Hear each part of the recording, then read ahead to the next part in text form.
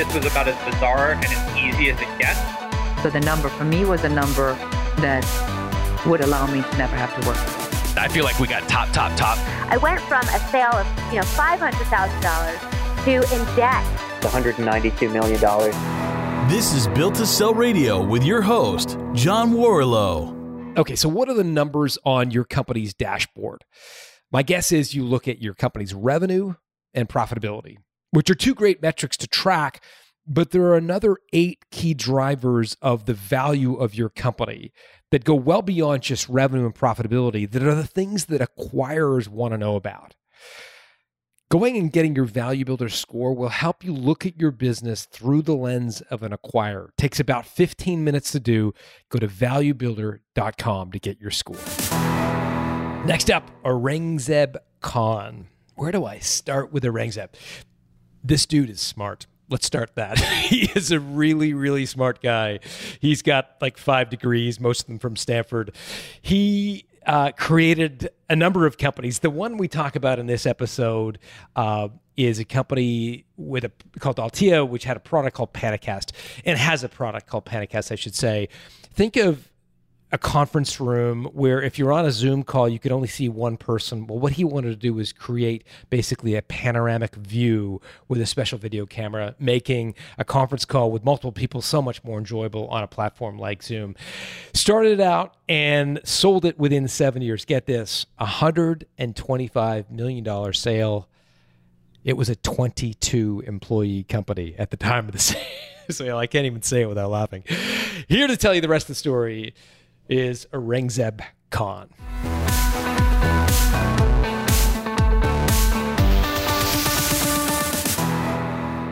Aurangzeb Khan, welcome to Built to Sell Radio. Great to be here, John. Thank you for including us. Yeah, no, you are a 4-time entrepreneur. How did you get the idea for Altea? What was the genesis for this product? You know, back in 2012, when we raised Series A, we built a plan in 2011. We were experimenting with immersive video experiences. You know, video conferencing is one use case. AR and VR is another use case. And you can think of so many things now with AI, self-driving cars and so on, that need to bring in a lot of visual information. And, you know, pretty much everybody before us had done it, and even today are doing it primarily using a single camera with an ultra-wide-angle lens or a fisheye lens. Yeah. Those devices have very well-known limitations in terms of the level of distortion. You know, you look like in a fishbowl, like distortion, scale distortion, objects looks like getting pulled and so on. We felt that the right approach was to invent a whole new class of technology for synchronizing, stitching, and optimizing a multi-camera array. Who's the we at this point? So it's not just you in your garage. There's a group of you that started this company? There is. We were 3 folks that had background and also a deep background in imaging science, in the semiconductors used for digital imaging and imaging signal pipeline. And then I had done earlier work in my first startup for building the graphics chip for the Sony PlayStation 2. We built several steppings of that chip, and also a chip for a video supercomputer used for movie making. So you are like a tech guru, like you are deep. I was even looking at your bio before we started. It was like you have like 5 degrees. I was trying to figure out where all the places you went to school, and I'm like, oh yeah, you know, I think it was Stanford and Berkeley, and there were a lot of letters after your name. Well, thank you. I just, you know, I'm a slow learner, so I had to do it many times. Okay, so you built this. You had this idea that video cameras, if I can dumb it down, were not providing a great experience for all of the use cases. Right. And you had this idea that if you were to provide a more panoramic view, that it would provide what you refer to as kind of immersive meaning you feel like you're there more. That's right. Is that it? That's exactly it. And I think, you know, just to kind of, so right now we're having a one-on-one conversation, and we need, you know, a single camera is just about the right field of view. But imagine you had 1 or 2 more folks on your side, and I had 1 or 2 more folks on my side, right? Pretty much you start bobbing and weaving trying to get 2 people in, or you get really uncomfortably close to each other. Yeah. You know, that's not a good experience. And we felt that, you know, our eyes give us about 180. Yeah. And when we talk to people or talk to a group, we instinctively engage with that group by reading the room, reading the group, seeing, you know, who's engaged, who's lost, how to present and talk and so on. And I thought that was very weird that cameras really, hundreds of years being around had just given us this tunnel view of the world. And are you like a tinkerer? Do you get in and actually like to play with the technology, the lenses of the camera, the aperture, and so forth?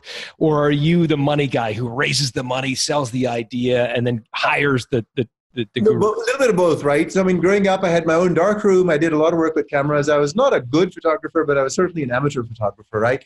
And then, of course, growing up in the Valley, which has been a phenomenal place to build a career and work in, did a lot of work with high-performance video. And actually, in our case, the challenge for real-time communications is even more difficult because it's real-time. So if it takes much more than a few hundred milliseconds for me to get to you and back, it doesn't feel like a real-time conversation. So the bar we had set was very high, which is to create a real-time synchronization stitching technology so we can take any size array of cameras and create any size field of view. Love it. So who are the other two founders? What are their names and what? Asif Sarvari, he was a guy who built imaging chips earlier, and Lars Hurlitz. Lars had built an encoder chip, had sold his previous company, and had built what's called an H.264 encoder chip. When you have a lot of video data, you sometimes compress it to send it out, and then H.264 was the popular standard. I mean, you've been involved in a lot of startups, and I wonder, were you tempted to do this without your two co-founders? Meaning, were you ever tempted to say, enough of the co-founders, the other shareholders, the nonsense of getting everybody together, maybe I'll just do this one on my own? No, I was going to say, so personal belief, right? Engineering is one of those, it's a team sport, and I'm very lucky. We built a phenomenal team.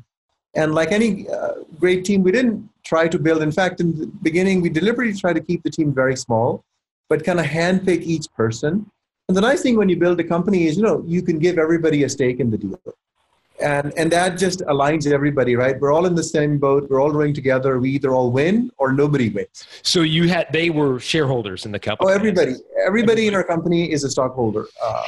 As soon as they join, they have, options that vest over time, but basically they have a stake in the deal. One of the questions I always wonder if founders' philosophy too is how big a financial stake would a rank and file, not a founder, but a kind of a air quotes rank and filed employee get in terms of options? Like, is it the kind of thing where if the options were to be successful and you were to have the exit you were hoping for, that an employee might earn, for example, 1 year's salary or 2 years' salary? Like, is there any sort of benchmarks that you would help, give yes. other entrepreneurs? Yeah.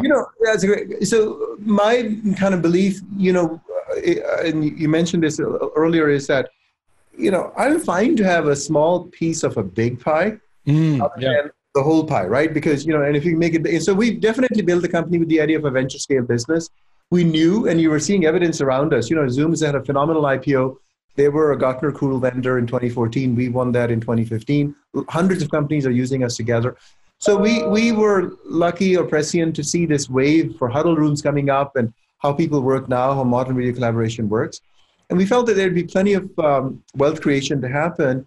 I just wanted to make sure we brought the right team with the right depth of knowledge and expertise and kind of the right attitude to work well together. And how do you avoid them always sort of asking, how's our valuation and when are you going to sell? And, in fact, we didn't have a plan to sell, so we'll get to that, I'm sure. But, the valuation, of course, we were also, and again, it's kind of your DNA as a company, right? So our DNA has been to be very open and very transparent. So once somebody is in, they really are in. They know all the good, the bad, and the ugly.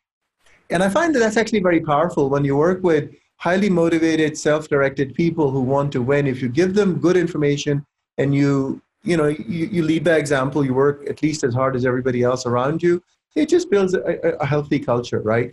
So our culture was to let our product and let our software do the talking, not, market ourselves so much, as just let the product get out there and show what it could do. Got it. So it certainly did get out there and won a lot of support early by raising an initial venture capital round. Maybe talk a little bit about what that was like to raise your first kind of tranche of money. And in particular, I'd be curious, I think a lot of listeners would be, answering that same, is it better to open up, get a big piece of 100% of a small pie or a small piece of a big pie? Yeah. Maybe we could talk a little bit about your philosophy on when it makes sense to raise money and maybe some thoughts around how you go about raising money. Yeah, two things, and I've kind of tried to be consistent on this. One is to be very frugal in terms of cash burn. I'll talk about that hopefully a little later here. But to answer your question, I was fortunate to have been an entrepreneur earlier and knew some of the folks in the Valley who had done well. Some had done phenomenally well. So they wanted to invest. They invest in Series A or seed stage. We didn't do a seed stage. We just did a Series A, but we raised $3.5 million from a handful of folks who, had just done well and were aware of and fine with taking, risky investments like a new venture. And this is basically on your reputation at this point. You're not a big business plan per se. No, actually, we had a business plan. We had a value prop and a vision. We said that with the growth of the cloud and the scalability through, companies like Amazon and so on, services like the one we're using, Zoom would flourish and emerge, and that millennials naturally were doing text and video and not phone calls. And so we saw that as that workforce came forward, distance would kind of get annihilated by great bandwidth and these kinds of technologies, right? I mean, you are in Canada, I'm here in the Valley, and I literally pitch to all over the world sitting right here, and it's a very normal thing now. 10, 12 years ago, it was not that common. You could see it could happen. It wasn't that common. So we raised it based on a very solid business plan. It had risk, and we were very open about the risk. We also had technical risk, and we showed how the team members we brought in, the first 10 people, could nail those risks. And you had no product at this point. You didn't have a physical camera to point to. We had prototypes. So again, having done it once before, I took about a year actually with the off and spent time kind of prototyping some stuff ourselves. Very crude, but enough to kind of show that it worked. Naveed Alam was another early guy, Yash Gupta. So we had this technology, we could showcase it. It was crude, but it kind of showed that it could be done. That the really hard problem we needed to solve was how do you synchronize and stitch and optimize video from cameras in real time? And we've built now, I think, the world's fastest stitching pipeline. It's a 5 millisecond stitch, and to calibrate you, a blink of an eye is about 150 milliseconds. Wow. It's pretty fast. And it's so fast that it can actually be used for, all kinds of applications like self-driving cars, and so on. So it's been a great platform technology. So you raise this money, and I'm always curious, how do you put a valuation on the business where it's just a prototype and a couple of guys working on an idea? It's a negotiation, right? Now, and so there are some benchmark metrics in the Valley, and of course, we're lucky that I knew other founders, and so you had some ranges, but we ended up, I think we had a 10 million valuation, and we raised about 3.5 at that first stage. Got it. So and then we did 2 more rounds after that, but still, a very frugal deal.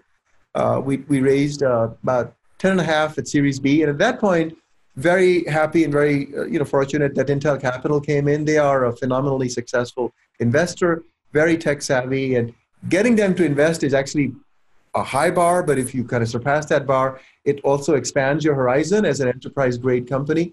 And that actually helped us also in customer outreach. And then did another about a 10 million round after that.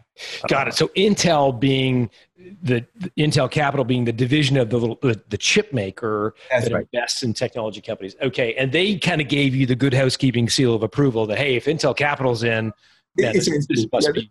That's how it was viewed, I think, in the market, right? And then, of course, they also were connected to like the Fortune 2000 worldwide.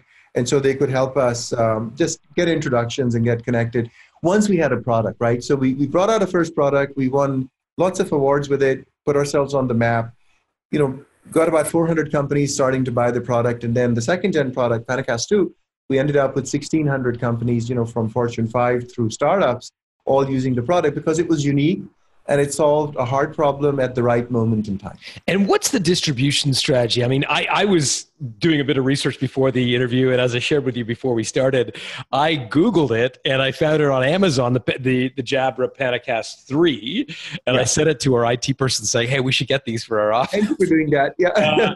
But is that how people buy them on Amazon, or are they buying them? So what happened is, in the beginning, we were selling, directly, and then over the last 4 years, we started to build out a network of distributors and resellers.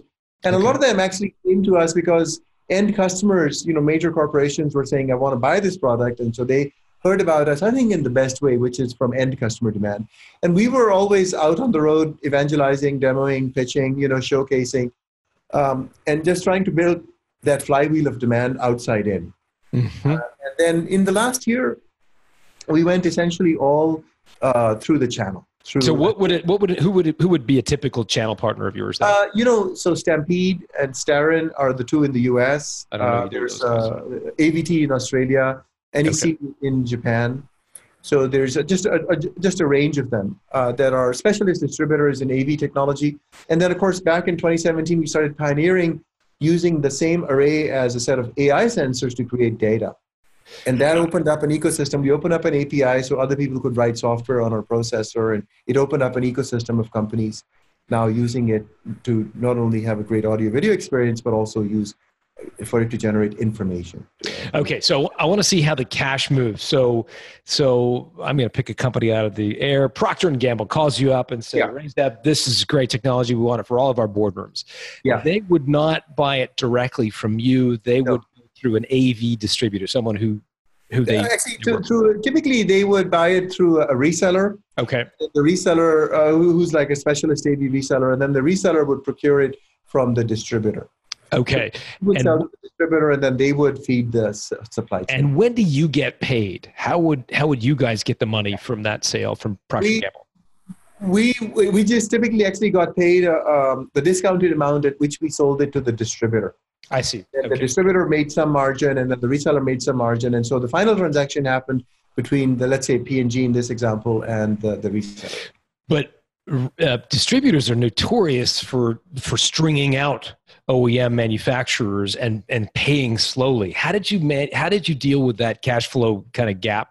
Yes, that's exactly. And so in fact, for a startup, that's a pretty serious consideration. So part of the criteria we used was timely payments and sort of, reference checks and some conversations with their exec management to say, look, we are a startup and we live on a very thin cash balance sheet. And so the cash burn and cash flow is important to us. And we were fortunate that, the product moved quickly. So I think also distributors, if they find that a product moves quickly, then they have confidence that their capital won't get tied up for a long time. Got it. And so when you took that original Series A, what did you say? It was $3.5 million at a $10 million valuation. A lot of people say the moment you take out, outside capital, you are in essence building to sell. You have to get a shareholder return for the people that have invested you. So you lose the luxury of building a lifestyle business or building a forever, legacy business. You are going down, the train is going down the track. Do you share that view? I would say certainly when people invest in you, then, I very strongly felt the obligation that, look, they've invested, then they deserve a great return. And so does the team, right? I mean, people are working, we all took pay cuts. We were working for relatively low salaries, but with a big equity stake, right? And so the only win is if the equity goes through a liquidity event and it turns out to be, in many cases, a life-changing event, right? How big a pay cut did you take on a percentage basis? Would you relative to your market rate, air quotes? Mine was big. I mean, so it's sort of like I took the biggest and then others took less, but mine was 50%. 50%. So you figured if you were the CEO of another company, you're basically earning half of that as CEO of OTA. Half at the base level, and then actually even less because typically those deals, the total comp had, MBO components and other things, RSU, so I didn't have any of that. But I had a big stake in my company, and so if it succeeded, it would be a great outcome, and it has been. What advice would you give other entrepreneurs who are dealing with investors for the first time? I know you've done it through many startups, so this is old hat for you, but they've raised their first tranche of outside money, maybe it's $1 million or $2 million, and they're just dealing for the first time with outside investors. What advice would you? one thing, and I just say it's really crucial, is when you raise the money, make sure you have raised enough money to achieve a meaningful milestone. Because, the whole valuation cycle then says, okay, if you build the first product, you get the first sort of customers, you get the first million in revenue. There are a handful of metrics that maybe you negotiate them up front, but you generally need to know. And sometimes people don't raise enough money, or they have unprecedented things happen that they hadn't thought about, that they kind of just burn through the money or get very close to the edge. And then it's a very difficult negotiation, right? Because you're on the back foot, you're in a much weaker position. So we tried to raise a meaningful amount of money that we could get to that milestone. And as you said earlier, we had a track record that allowed us to have a more equitable value discussion, right? To not give up as much. I've heard of this thing called a down round, where essentially you're going and you're raising money in what is essentially a lower valuation. Lower valuation, right? Or sometimes people give up more than half the company at Series A. Mm-hmm. So we actually were kind of on the best case outcome of that. And the reason being is we had shown a track record of building companies and achieving outstanding value. And of course, the market opportunity, to your question, we were building a venture scale company. So those are the companies I like to build, not meant to be a family lifestyle type company, but meant to be a company that can really accelerate out. And that's where Intel Capital and folks of that standing, or any of the Sandhill VCs here, those are the kind of companies they would like to invest in, right? So indeed, if you want to build a company that is a family lifestyle company or a legacy company, that's a fantastic kind of company to build, but then the funding cycle is different and the way you grow it is different. And so if the aspiration is to attract money from a Sandhill venture capital firm or the likes of Intel Capital, what is the bar for someone like that to invest? What are they looking for? It sounds like it's a much higher bar than the Series A sort of friends and family. It is. I think, the expectations range depending on if they come at Series A, B, or C. But I think, on the asymptote on the low end side is they want to make sure they get their money back, that it's not a total write-off. On the high side, it can be a 10x multiplier, right? So anywhere between that 1 and 10, and typically, 2 to 7 is a more typical range, but anywhere between 1 to 10, some are even more than 10 times return, right? So but the general expectation is that it's a multiple of the amount invested, many multiples preferably. And then the horizon typically is, 7 years is actually a fairly average number. That's kind of our span. 5, it could be 5. Some companies now actually are more like 10. So, 7 is a pretty typical kind of a number. And in your case, you started this back in 2012. We released the first round in 2012. And so 2019 March, 2018, we had the deal. So roughly, 6.5, 7 years. Great. So let's get into the deal itself. You at one point you raised a Series C, I think you called it, which was at a $78 million valuation. That's right. The Series C was valued at 78, and then Jian Jabra came in and did just a preemptive offer at 125 million. Got it. So how many employees did you guys have at that stage when you got the $125 million offer? We were 22 employees. So that's going to be mind-blowing for a lot of people to hear, right? So like for some people to think that you sold a 22 employee company for $125 million is kind of mind-blowing. Really? Yeah. It's not that crazy for high-tech, but I guess I'll accept that. It's pretty mind-blowing. What is that per employee? I mean, in terms of valuation, it's a lot. It's about $6 million of value per employee. A little more, yeah. And, but just to calibrate you, the folks were... Is that a nice way of saying get your head out of your ass? Is that No, it's... calibrate me. highly accomplished individuals on the team, and then products in the market that were generating, we grew revenue 4x over a 3-year period, and 1,600 customers around the world, 40 countries, and the top brands. I mean, Zoomtopia, we had a story out with Uber, Zoom, and us, how we enabled Uber to use Penacast and Zoom for global. I mean, they operate in hundreds of cities around the world with our product, right? And 30 filed patents, 15 issued patents. How important was the protection of the IP, the patents, and so forth in the overall valuation? I think the fact that we had solved a hard problem, and that, and many companies are trying to solve this problem, and there's so many smart people, they will, but we were just ahead and we'd done it first, and that we had the patents to then protect our core IP, right? And also a way to scale it forward. Now we're on our third commercial generation of products in about 6 years. So moving very fast, innovating, leading the industry in our space, even compared to the very big players. And of course, yes, the IP was very important. And the fact that, I think Renee, the leadership at GN, at Jabra, really could see how combined, because they had built a phenomenal expertise in audio and in audio AI, and we were doing video and video AI, and it was like these two trains running on parallel tracks, and you could easily see how combining them. That's the other thing, by the way, the complementarity of fit was very powerful, right? Sometimes, as you know, companies come together to save like 10% cost. This isn't one of those. This is like really a chance to be, 1 + 1 could be 10, because you're just reaching that much deeper and higher into the opportunity. Yeah, that's what I want to get into next. So what was it? So the offer was from GN Audio, as I understand it, which is a division of a larger company called GN. Maybe describe what GN does and why they saw you as strategic. Yes. So GN itself actually is a storied company. It's celebrated the 150th anniversary this year. A very, very successful early Danish company. And the founder of that company, laid telegraph cables through Russia and China and all through Hong Kong. So phenomenally far-reaching impact and pioneering founder and team. And so they've always been, company of that longevity, of course, reinvents itself and looks at new opportunities.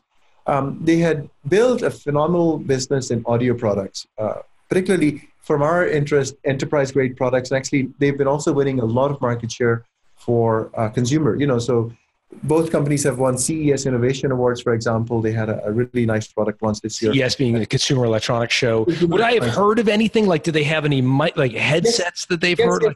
Exactly. Okay. Very well-known headsets, noise canceling headsets for communications. Oh, cool. Okay. Market opportunity they recognize is that when we all now work in open offices, it's hard for people to sometimes concentrate because of the general level of sound around you. So with a headset and with noise canceling, you're like in your own private space as a knowledge worker, you can concentrate, right? Well, we saw the other side of that, which is that in those same open offices, people are building hundreds of tiny conference rooms, 3, 4, 5-person conference rooms. And the architecture of these rooms is really different than old-style video conferencing. They are for practical, everyday work, and they are in use constantly. If you go to an Uber or to an Indeed, they literally are constantly in use, and that's just how people work, right? Like how you and I are talking, this is a normal way for people to work now. And so we concentrated on this opportunity, and they realized that these are very much a complementary set of capabilities and a market expansion opportunity. And so did we. We had a strong engineering team. 90% of the company is engineering, but a relatively very weak sales and marketing. Two folks in sales, one in marketing. So we needed help. We needed help on that side. I love it. But GN had a big stable of sales and marketing folks. Yes. And did they sell through the same channel that you did, meaning the audio visual? Yeah. So in addition to having deep engineering expertise in audio, then they had this complementarity in terms of sales and marketing capacity. Same channel, exactly right. Some augmentation with the specialist channels for AV, but largely the same. And a lot of depth in manufacturing, right? And so when we wanted to scale business, and the nice thing with the manufacturing depth is it also, just when you buy more volume, you get a better deal. So it could help with reducing cost in the product. So there was some cost savings as well.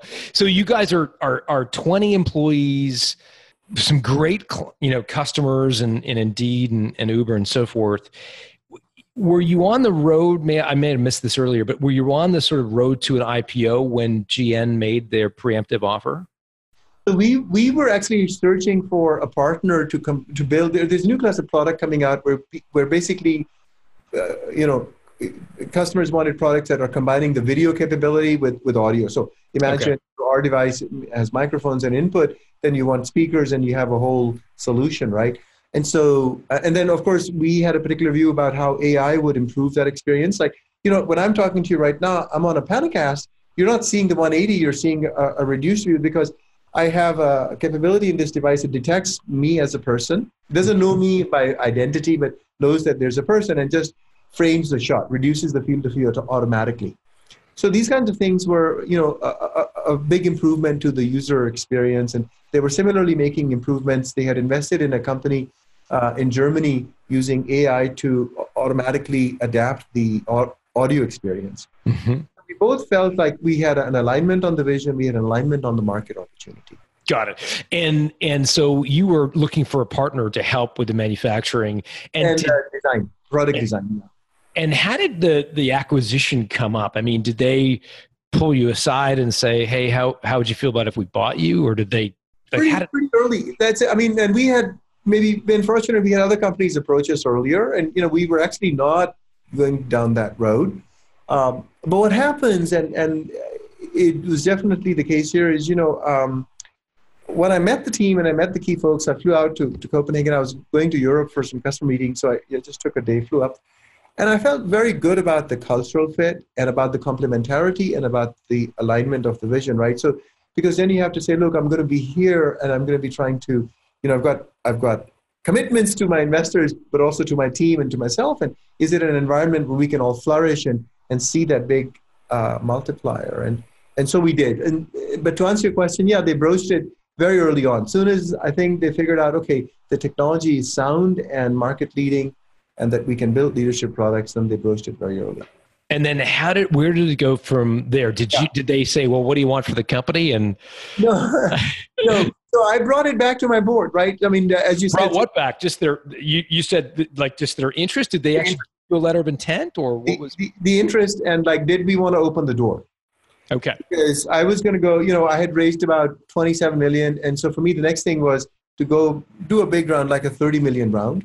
Mm-hmm. And then, as you said, put us on the road towards an IPO. And that probably would have taken another 3 years, maybe more, right? And so because I had investors and investors had a big stake and they'd been with us for 6 years, the normal governance process kicks in. And so I brought it to the board and I said, look, this is and so then the board set some parameters around the conversation. What does that mean? I'm sorry. What do you mean by they set some parameters? Just some ideas. Okay, well, what is the minimum valuation that would be acceptable? For example, we talked about getting an investment banker in, and we actually did bring an investment banker in to facilitate the conversation because the GN folks had an investment banker. And then there was some other interest out there potentially. And so then, an investment banker did what they do, which is that they tried to scope the market out and see if this was the right deal and the best deal. And so they got sort of they checked temperature with other companies other than GN, and yes. I'm assuming that the GN offer continued to be the best.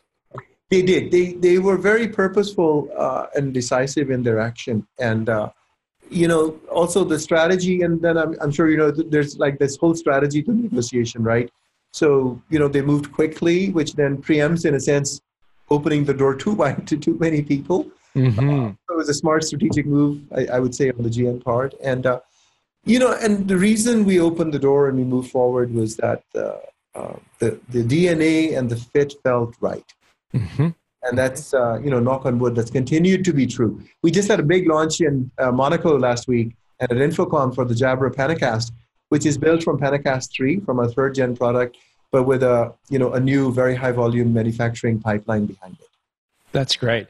So the offer, I'm curious to know, so the board said, look, Aurangzeb, this is the bottom line. Like, if you're going to enter into these conversations, this is the minimum number.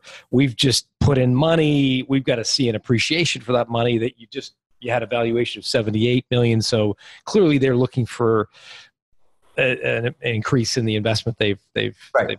So they give you a number.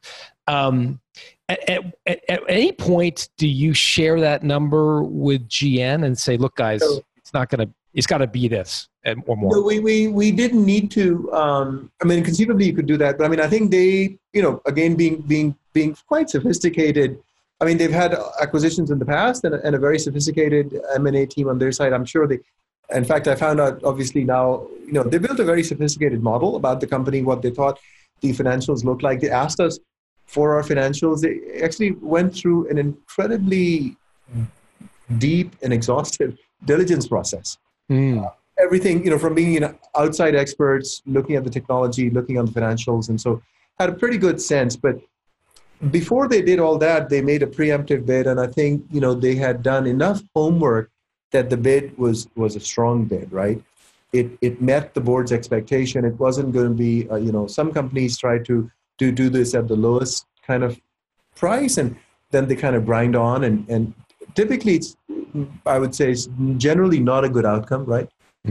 Whereas I think the GN folks could clearly see that, hey, if this asset comes in, there's a market that is at least 10 times bigger behind it that we can together access. And, the whole video collaboration market is exploding, particularly this modern style of huddle room collaboration, right? And, you've seen, Zoom's had a phenomenal IPO. I think they're at $27 billion today.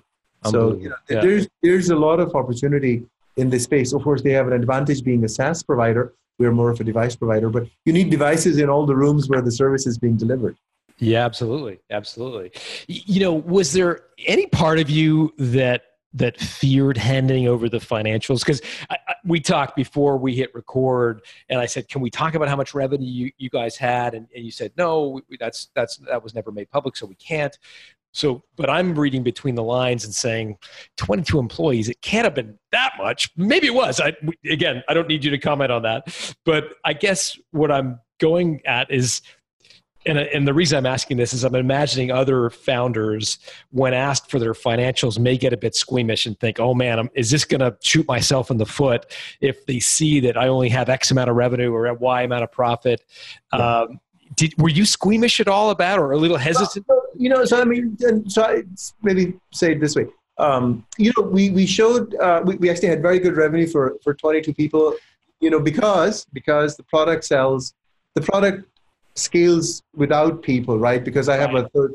So I can get into large, multiple millions relatively quickly. The other thing that I could show was a very nice trajectory to the revenue growth. Okay. Right. And then the third part that certainly I focused on as a CEO was repeat business, recurring customers, because that's a level of validation about the product and its need, and that you're solving an important problem.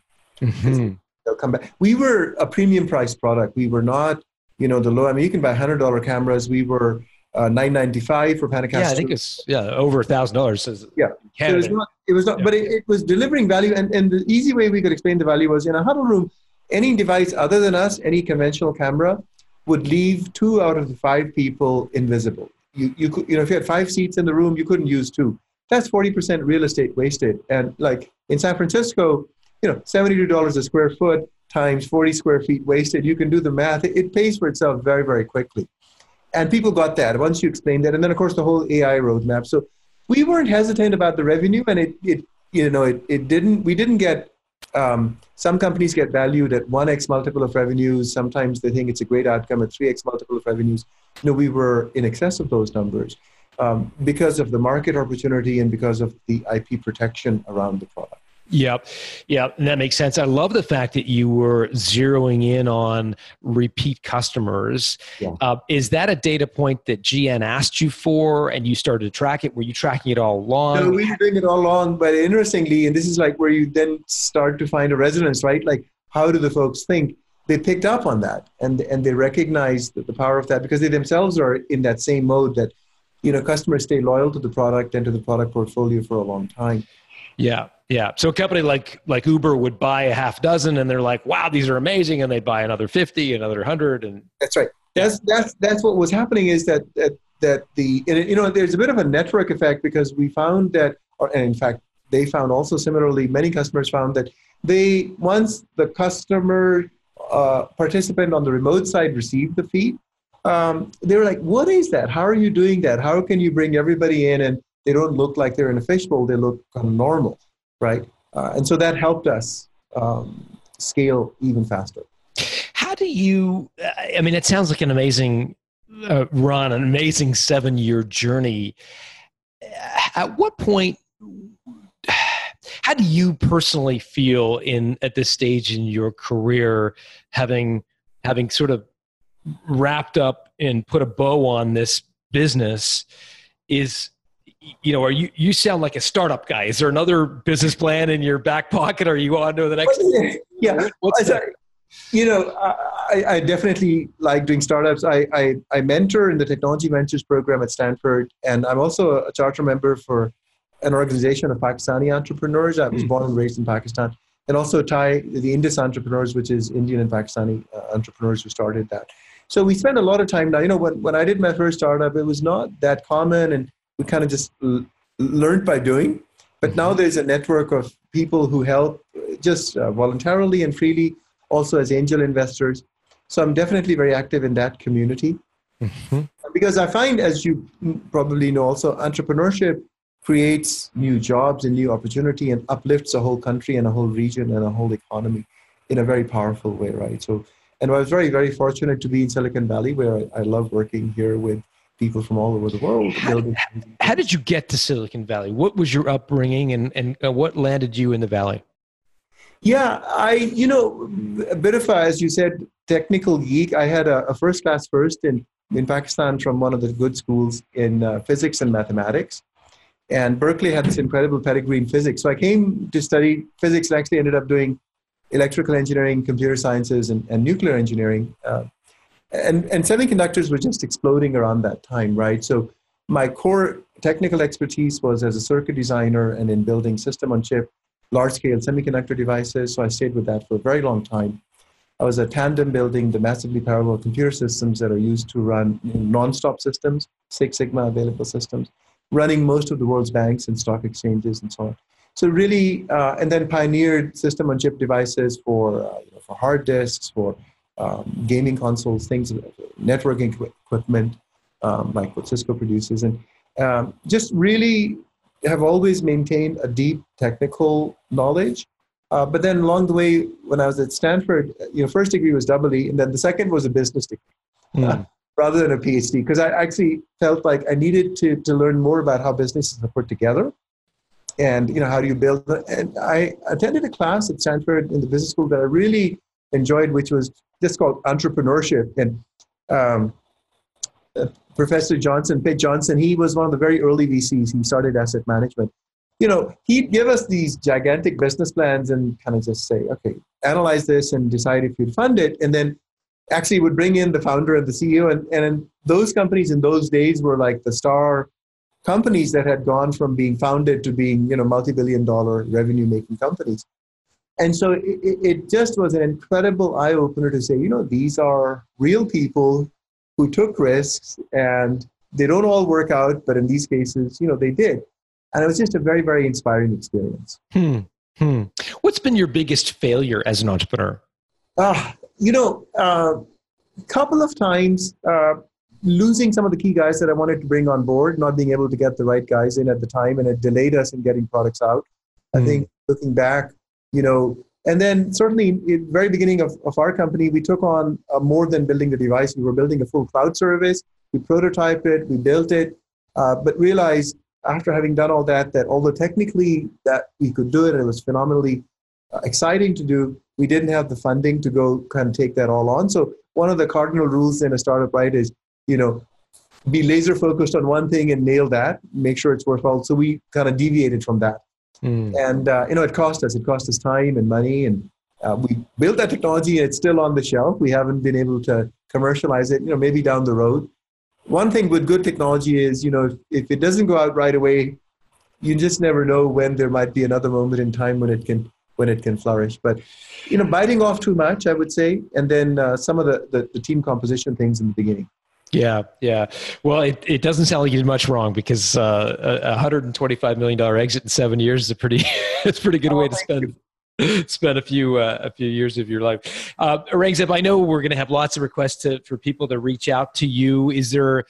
Can we point people, first of all, where do they buy the Panacast 3, the Jabra Panacast 3? Where do you want to point people to? Is there a website? Yeah, they can go to panacast.com. Okay. or Jabra.com. And, one way or the other, just get back to us. And we would love to enable them and, see the product flourish. We're very passionate about transforming how people connect, and we think this will help. Yeah, that's fantastic. And also, by the way, and our distributors like Stampede and Starin, and there will be more being announced. So if you go to Stampede or Starin and their reseller subsystem, B&H carries it. There's AVI, SPL, Ford AV. There's a bunch of them out there in the US and in Canada. And then if you're international, of course, there are local. So if you Google it, you'll typically find the local reseller. The reseller, great. And the power of Google will get you to this product if interested. And I know we're going to have requests. Is there, on social media, do you accept LinkedIn connections? Do you have a Twitter feed? Are you on Instagram? What's the best way to reach you on social? Yeah, I do. I mean, it's sometimes bad because I'm traveling so much. So forgive me if I take too long to respond. But LinkedIn is awesome. Okay. And then, we'll circle back. And we'll put this in the show notes. And if you're watching on video, you can see Aurangzeb's, the unique spelling of his name. It's AURANGZEB. Am I getting that correct, Aurangzeb? Perfect. That's awesome. Thank you for getting the name right. Well, listen, it's been a real pleasure. And thank you for your candor. And it's a great product. And I wish you all the best with it. It's great. Thank you so much, John. Pleasure talking with you today.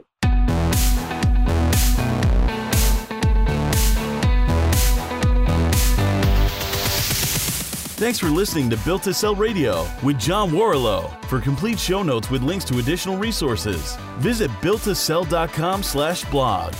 John is the founder of the Value Builder System. To find out how to improve the value of your business by 71%, visit valuebuildersystem.com. John is also the author of Built to Sell, Creating a Business That Can Thrive Without You, and The Automatic Customer, Creating a Subscription Business in Any Industry.